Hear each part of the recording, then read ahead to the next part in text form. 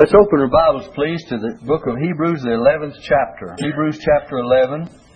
We brought you a message on verse 4, our last time, where it says, "By faith Abel offered unto God a more excellent sacrifice than Cain, by which he obtained witness that he was righteous, God testifying of his gifts, and by it he being dead yet speaketh." So that message was by faith Abel. Now, this morning, we'd like to look at the next two verses. Verse 5 and 6. It says, "By faith Enoch." We're going to try to bring you a series of messages on these heroes of faith of the 11th chapter of the book of Hebrews. And here it says, "By faith Enoch was translated that he should not see death, and was not found because God had translated him. For before his translation he had this testimony that he pleased God. But without faith it is impossible to please him." We know he had faith then, because it says without faith it's impossible to please him. "For he that cometh to God must believe that he is, and that he is a rewarder of them that diligently seek him." You know, it's a marvelous thing that the order in which we find these thoughts of Abel and Enoch and next Noah fall into a wonderful category, because in Abel we find face worship. You have to first worship God, and then when we turn back and read in Genesis, we'll find that Enoch walked with God. You have to worship God before you can walk with God. And then you find, as far as Noah is concerned, he became a witness for God, so he began to serve God, and that's the divine order. Worship and walking with God, and then serving God. Sometimes we get that order out of kilter in our Christian experience, and people are pushed out here to serve God before they've even accepted the Lord, or they are pushed out to serve God before they learn to walk with God. Maybe they've accepted the Lord, but they pushed into service like Noah was, and then they have not learned to walk with God like Enoch did. So the order is very Christian-like in our experience. But we want to preach this morning on by faith Enoch. And in order to do that, by the way, Genesis chapter 4 has to do with Abel. Genesis chapter 5 has to do with Enoch. Genesis chapter 6 and 7 have to do with Noah. So they form a kind of an order in the Old Testament. Now then, there's some things about Enoch we want to talk about before we get into... I'd like for you to turn back to Genesis chapter 5 and hold your place there, because most of our information will be taken from Genesis chapter 5. But there's some things that we want to notice about Enoch. First of all, that here's a man that walked with God. Let's read it. We will read a verse of Scripture, and then we'll come back and read some more Scripture in Genesis 5. But just to get the point here, Genesis 5 verse 24 says, "And Enoch walked with God, and he was not, for God took him." He was not found. It's put in the New Testament, where we read, he was translated. He was taken on to heaven after he walked with God. Now then, by way of introduction, let's speak of the fact that Enoch did walk with God, and he was translated, taken on to heaven. A most notable exception to the rule, because we find that the others are spoken of here, and they died. And death is written all over the 5th chapter of Genesis. But you know, the things we want to talk about, we find that since Enoch was such an exception, yet there are only 3 short references to Enoch in the whole Bible. Not much written about him, as might be expected. Can you imagine a man being taken up to heaven without dying? What would our world say about that today? You'd have book after book, and the news media would be saturated with it. Here's a man that walked along with God, and God just took him on to heaven. But God's Word, this shows divine inspiration, that God says specific things about people, things He wants us to hear and know about an individual. So we see that divine inspiration is written all over it by the fact of what's not said, as well as what few things that are to the point that are said. There are 3 passages of Scripture in the Bible. We read you the first one, Hebrews 11:5. We read you just a portion here in Genesis chapter 5. But there is another passage in Jude, and it's verse 14 and 15. Jude, verse 14 and 15. And it says, "And Enoch also, the 7th from Adam, prophesied of these, saying..." So he was the first preacher. He was the 7th from Adam. "And he prophesied of these, saying, Behold, the Lord cometh with 10,000s of his saints to execute judgment upon all, to convince all that are ungodly among them of all their ungodly deeds which they have ungodly committed, and of all their hard speeches which ungodly sinners have spoken against him." He compares the last days and the second coming of Christ to the days in which He lived, and we'll give you that comparison in a moment. And it was a wicked generation in which Enoch lived. So we find that he was a preacher. So what do we find in these three passages of Scripture? The first one, this one in Jude 14 and 15, tells us he was a preacher. And the one we find in Hebrews 11:5 tells us that he was the first man, and the first since the fall of man, of whom it is said that he pleased God. It is said of another. Jesus said, I do always those things which please the Father. But it is said of Enoch that he pleased God. And then Enoch was the first man to be translated without dying. So we can find that Enoch was also a man of faith, because it says, without faith it is impossible to what?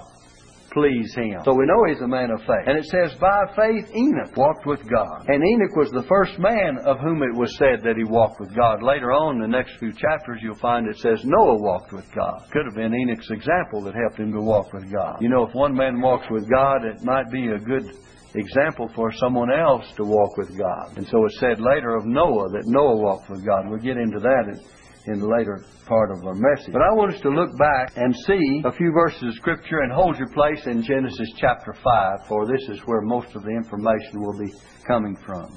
We might ask the question in the beginning, how is it that Enoch could and did walk with God? Because there's depravity written all over this 5th chapter. It says in the verse, this is the book of the generations of Adam. And look down in verse 5. It says Adam lived 930 years and he died. Now I'm not going to read all these verses, but in verse 8 it says Seth.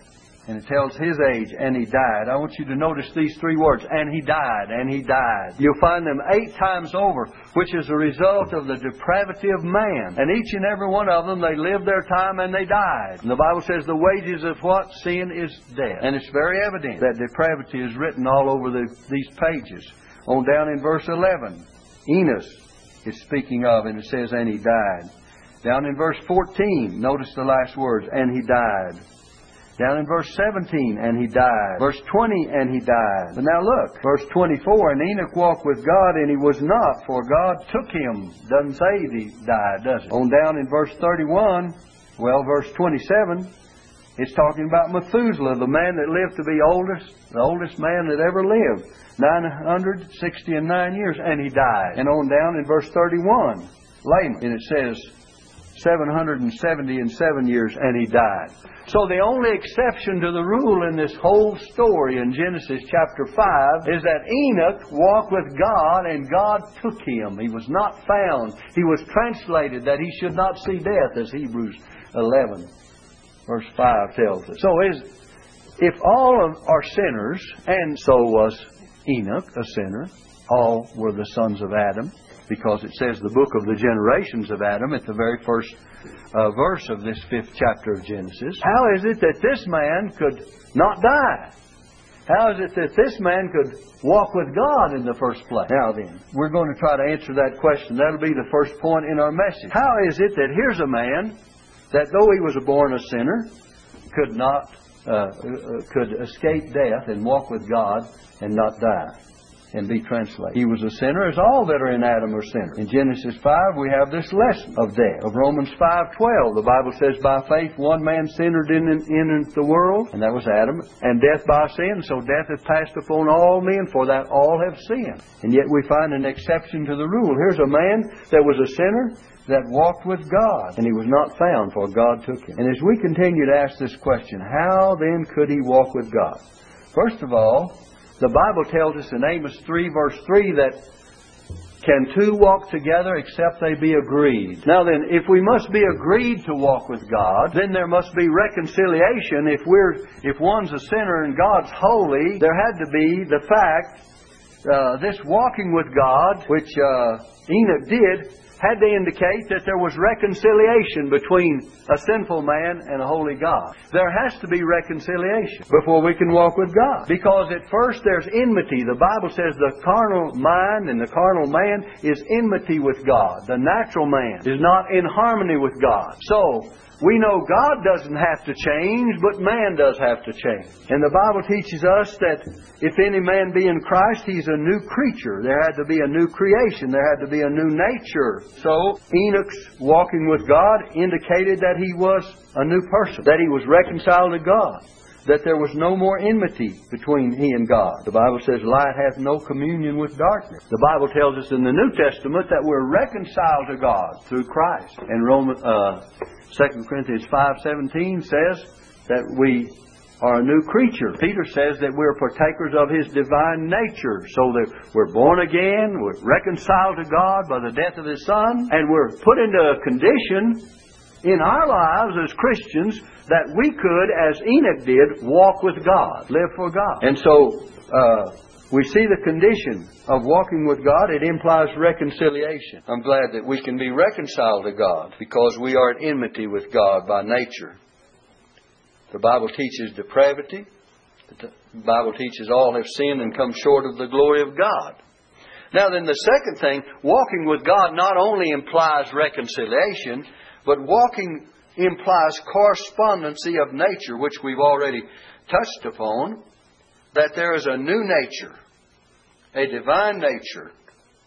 There's a putting away of sin. And the Bible tells us that Jesus came to put away sin by the sacrifice of Himself. And I'm glad that in the new birth there's an impartation of a new nature.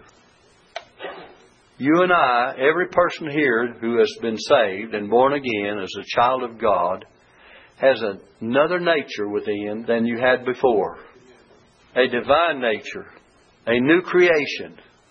That's why Jesus said you must be born again. He says that which is born of the flesh is flesh. And He says that which is born of the Spirit is spirit.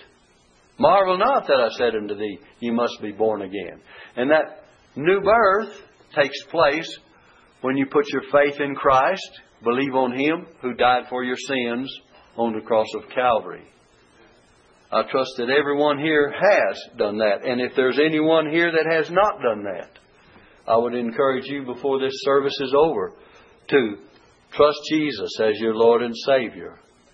And be born again into the family and kingdom of God. And become a new creature, a new person. And put away the old things. And that's possible for anyone who will just turn to Jesus and trust Him.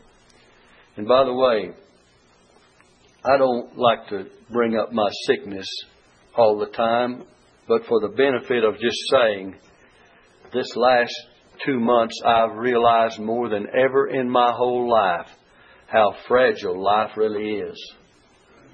And I guarantee you, when you come to experience the situation to where you don't know you're going to live that day, that hour, that minute, or the next one, you'll begin to think that you want it all right between you and God. So when you face eternity and you go out of this life, you're ready to meet the Lord. And if there's any person here, young or old, I don't care who you are, and you don't have that settled peace and know for sure that you're trusting only in Jesus as your Lord and Savior, the time to settle that is right now in your heart. And you don't even have to wait till the invitation. But when you do, you ought to come down the aisle. But I want to say that new nature is absolutely necessary. Now then, the Bible tells us that walking with God and teaches us that it not only implies reconciliation, but the walking with God implies correspondency of nature. It says, can two walk together except they be agreed? Walking with God, the third thing, implies moral fitness. You're fit to walk with God. Moral fitness. What are we talking about there? God is a holy God. And we walk in the way of holiness when we walk with God. We must walk in purity. We must walk in light. And we must walk in truth. Let me read a passage in the book of 1 John. 1 John chapter 1. Let me read verse 6. It says, if we say that we have fellowship with Him, if we walk in with God, when you walk along and have fellowship with someone, and walk in darkness, we lie and do not the truth. But it says, but if we walk in the light as He is in the light, we have fellowship with one with another. And the blood of Jesus Christ, His Son, cleanseth us from all sin. So there needs to be a continual cleansing of sin. There needs to be a moral fitness on our part for walking with God. Let me read another verse of Scripture in the book of 1 Peter chapter 1. It says in verse 13, "Wherefore gird up the loins of your mind, be sober, and hope to the end for the grace that is to be brought unto you at the revelation of Jesus Christ." Verse 14, "As obedient children, not fashioning yourselves according to the former lusts in your ignorance." Not walking like you used to. "But as He which hath called you is holy, so be ye holy in all manner of conversation." That is, sanctified, devoted to God, separated to God. In all conversation, that means your whole walk of life. Walking in God, walking with God, moral fitness to walk with God. You say, "Well, preacher, that means I'd have to be sinlessly perfect." No, it doesn't mean that. God knows that we're sinners by nature. He knows we've sinned and come short of the glory of God. He's made provision that if we confess our sins, He is faithful and just to forgive us of our sins and to what? Cleanse us from all unrighteousness. So to really have fellowship with God, we must confess sin and walk morally fit in God's presence. Now you can do that. This is not an impossibility. God didn't say that you were sinlessly perfect. He did say there was cleansing through the blood of Jesus. He did say that you could be reconciled to God through the death of His Son. He did say that if we say we're walking with God and have fellowship with Him, and we're walking in darkness, we lie and do not the truth. Now then, walking with God implies a surrendered will. You know, we have our will and our way. We want to do our own thing. You've heard people say, "Well, I'm going to do what I please." How about Enoch walked with God and was translated that he should not see death because it was said before his translation that he pleased God, didn't please himself. You see, we're self-pleasers, not God-pleasers much of the time. But he pleased God. So we're talking about a surrendered will. Of Jesus it is said, in the book of Hebrews, by the way, "I delight to do thy will, O God." By the way, it's quoted from one of the Psalms. I delight to do thy will, O God. Do we delight to do the will of God? Paul says, "Lord, what wilt thou have me to do?" That was surrender, wasn't it? Remember when Paul was converted on the road to Damascus?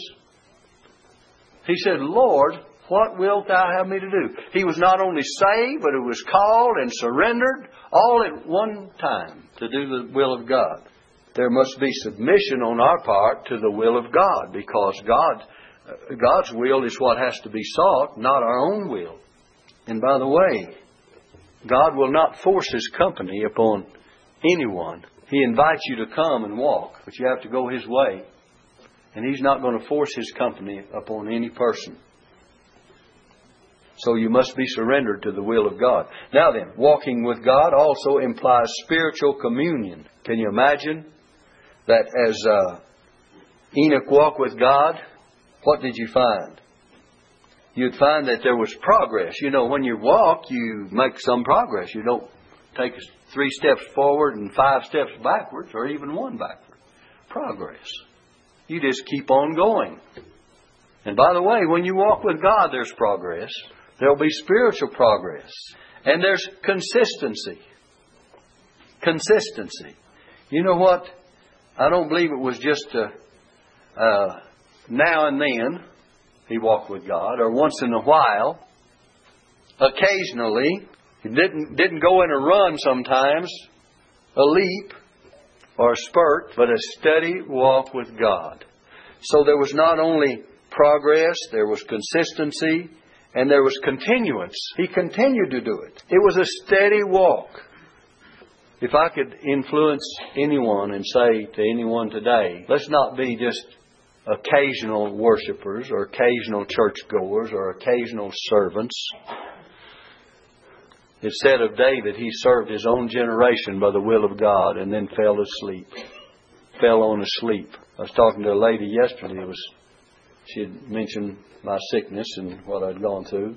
And I said, listen, I'll be here just as long as God wants me to be here. Not a minute longer, and I won't go a minute sooner than He's ready for me. And the time comes He wants me, that's when I'll go. And by the way, that's true with you too. You may not want to apply it that way. So you better be ready. And let's keep it in mind that there are certain things that we need to do while we are here. And one of these things we're talking about is a consistent, steady walk with God. And I know we fall short. My goodness, sometimes we feel like that we're way behind. And sometimes we try to run ahead of the will of God. And we get out of the way and we get on the sidetrack go down the trail. And we miss the mark a little bit. But that doesn't mean we should not have a desire to have a steady walk and a steady progress and a consistency in our lives. The Bible tells us the early Christians, the early Christians in Acts chapter 2 continued steadfastly in the apostles' doctrine. Steadfastly. They continued.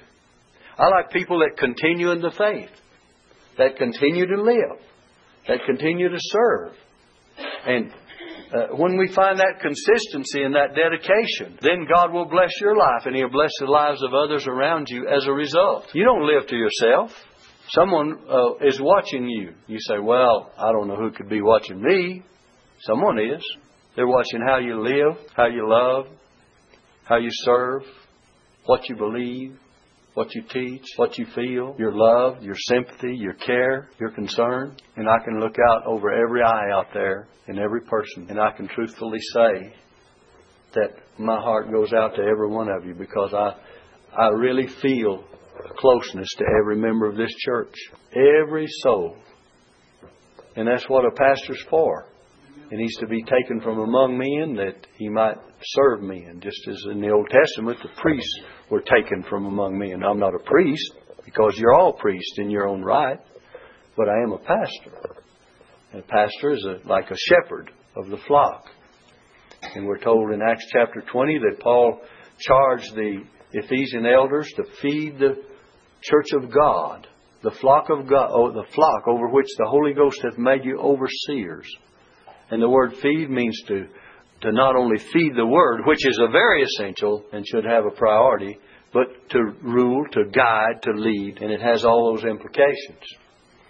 A surrendered will, walking with God, implies spiritual communion, as we just said. Not a run or a leap or a spurt, but a steady walk. And walking with God implies a definite purpose. I mean, you just don't by chance. Someone says, I'm just going to live my life. Just probably accidentally, God will go along with me. I don't think it works that way. Must be purpose of heart. Remember Daniel of old, it says he purposed in his heart that he would not take of the king's meat or defile himself with the wine which he drank. It's not accidentally that you walk with God. I don't believe Enoch says, well, I'll just walk along in life and God wants to go along with me, it'll be all right. It says by faith, and it says he knew that if he walked by faith, he had to please God. Because it says, for it is impossible for us to please God. Without faith, it's impossible to please Him, to please God. The Bible says, exercise thyself rather unto godliness. That means to put forth an effort, doesn't it? I mean, if you exercise in any way physically, you have to put forth a little bit of strength and effort and motion and whatever. But it says, exercise thyself rather unto godliness. And it says that this has the profit in the life that now is and of that which is to come. So it wasn't an accident that he walked with God. And he certainly walked by faith, as we've already spoken of.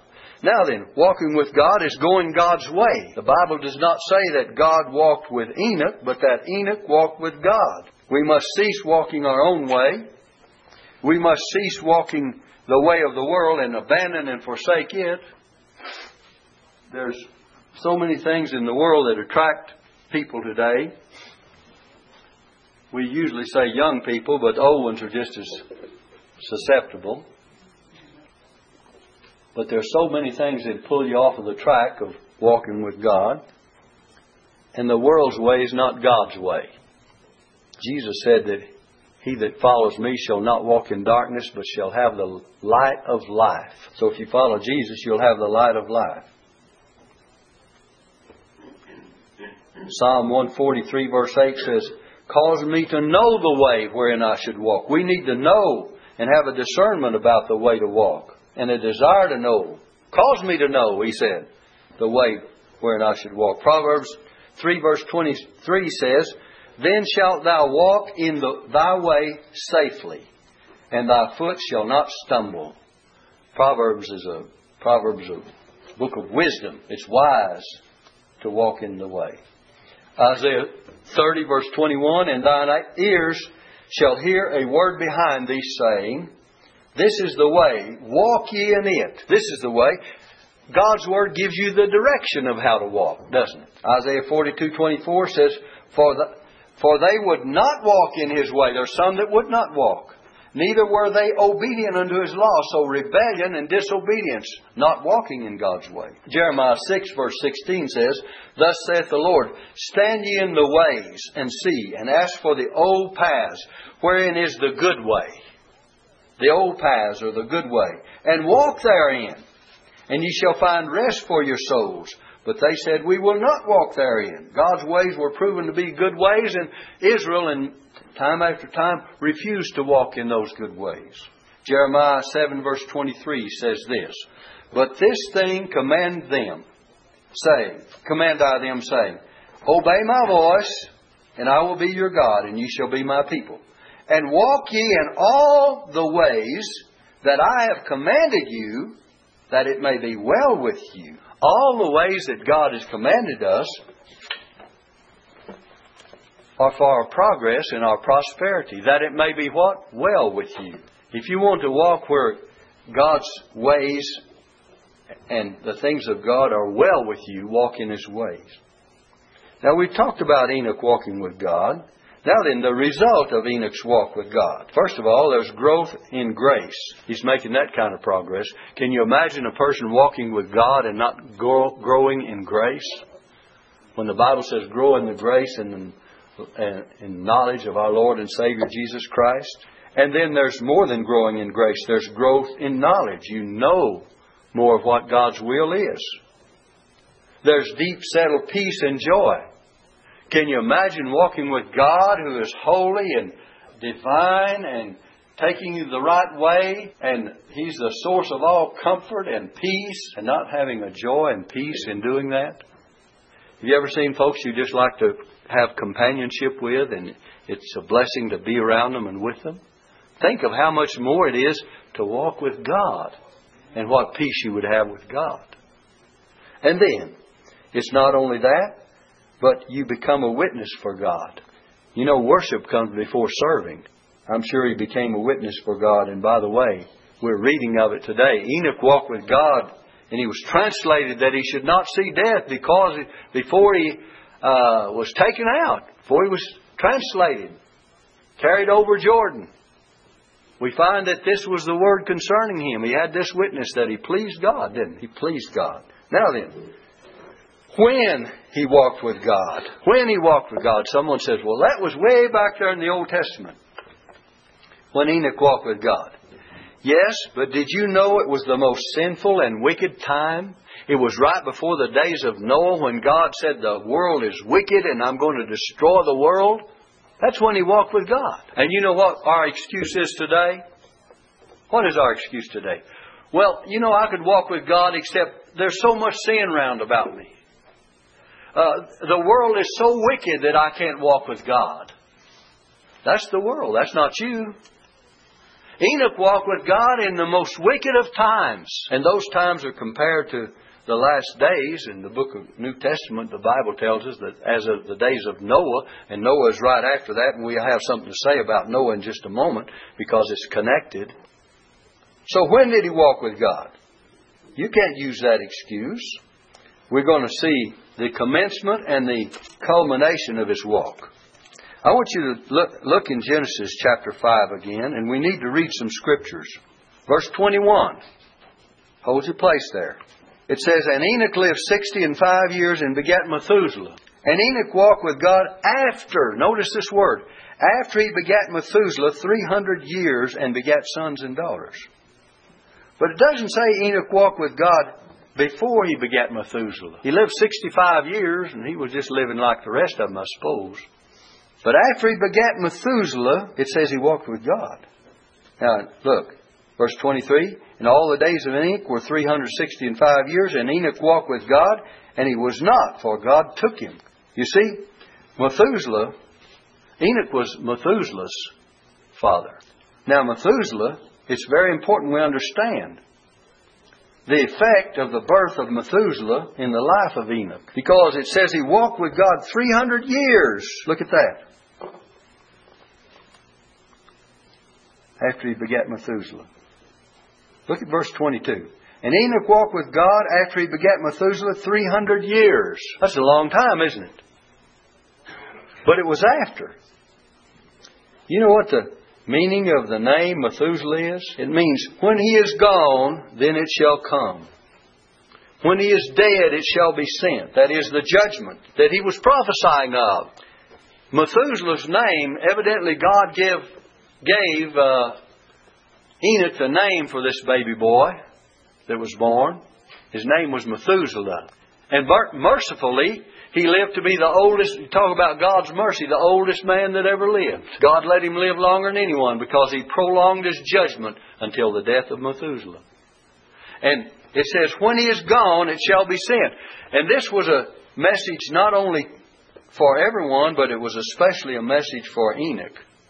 What did it mean? It meant that every time that Enoch would look at this baby boy and say, when this baby dies, God's going to send judgment. What would happen to you today if you had an infant and God told you that in the name of that infant was the prophecy of what's going to happen, and it happened to be, in this case, a prophecy of judgment? Oh man, you'd take care of that baby day and night, wouldn't you? You'd want to make sure that you knew every breath it took. You'd want to know all about it. So Enoch walked with God. Listen, after he begat Methuselah, doesn't say before, but 300 years. He was 65 when Methuselah was born. But 300 years. Now I want to go to show you something here. You might want to do a little mathematics in a moment. We said it's a prophecy. And that's exactly what happened. When Methuselah died, the flood came and destroyed the world in Noah's day. And I want you to figure it out. Let's read on down. Begin with verse 24. And Enoch walked with God, and he was not, for God took him. And Methuselah lived 187 years and begat Lamech.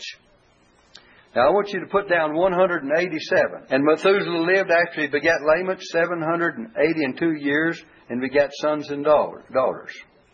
And all the days of Methuselah were 969 years, and he died. So we have the total age, 969. And Lamech lived 182 years and begat a son. And he called his name Noah. When Noah was born, you can see Lamech lived 182 years and begat a son. Now I want to give you something to think about. You can figure this out if you want to. Exactly when Methuselah died, Noah was 600 years old and the flood came. Now let's prove it, okay? First of all, Methuselah was 187. Notice, he was 187 when Lamech was born. That's in verse 25. 187. And Lamech was 182 years old when Noah was born. Look down there in verse 28. To begat a son, verse 29 says he called his name Noah. So you take 187 and 182, that's 369, isn't it? We already know that Methuselah lived to be 969. And Noah was born after 369 years of Methuselah's life. Now then, turn to chapter 7 and verse 11. In the 600th year of Noah's life, add 600 to that 369. In the 600th year of Noah's life, in the second month, the 17th day of the month, the same day were all the fountains of the great deep broken up and the windows of heaven were opened. That's when the flood came. How long did Methuselah live? 969 years. 600 years and the 369 makes 969 years. So when Methuselah died, Noah was 600 years old. And the prophecy of the birth of that baby boy, when he is gone, dead, it shall come, it'll be sent, came to pass just exactly like the Scripture says. So when the When Methuselah died, the flood came. It was sent. Imagine that effect upon Enoch. Enoch walked with God after he begat Methuselah. That's verse 22. 300 years. No wonder he walked with God. And he only lived to be 365. It tells in the next verse that Enoch was taken to heaven. All the days of Enoch were 365 years. And Enoch walked with God and he was not found, for God took him. So he didn't die, but that was the end of his earthly life.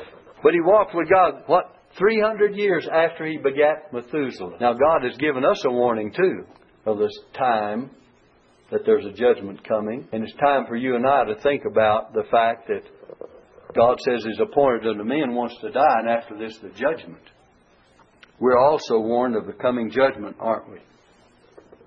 But Enoch was translated that he should not see death. You know what the word means? It means carried over or across death. It means he was carried across the river of death. You know, we sing a song. A lot of times we sing it at funerals. I won't have to cross Jordan. Jordan's a picture of death. I won't have to cross Jordan alone. When I've come to the river at ending of day, the last winds of sorrow have blown, there'll be somebody waiting to show me the way, and I won't have to cross Jordan alone. And we cross it over with Jesus. But Enoch is a type and a picture of all those who will be living when Christ comes. And they will be taken up without dying. We've got a picture of a coming judgment. We've got a message of a coming judgment. We've got a picture of Christ coming, of the rapture, and all believers that are living at that particular time. The Bible says we shall not all sleep, but we shall all be changed or translated. We'll all be taken up in a moment, in the twinkling of an eye, at the sound of the trumpet. And the dead in Christ shall rise, and we all shall be caught up together to meet the Lord in the air, and so shall we ever be with the Lord. There's going to be 1 Thessalonians chapter 4 and 1 Corinthians chapter 15, two passages. 1 Corinthians 15:51. You can begin there. 1 Thessalonians chapter 4, beginning with verse 13 would be good. And those two passages of Scripture show us that there will be many that will be taken up and shall not see death. But if we do have to see death, like almost all human beings will see death until Jesus comes and takes His own out of this earth and out of this world, then we better be prepared. So I'm saying to you this morning,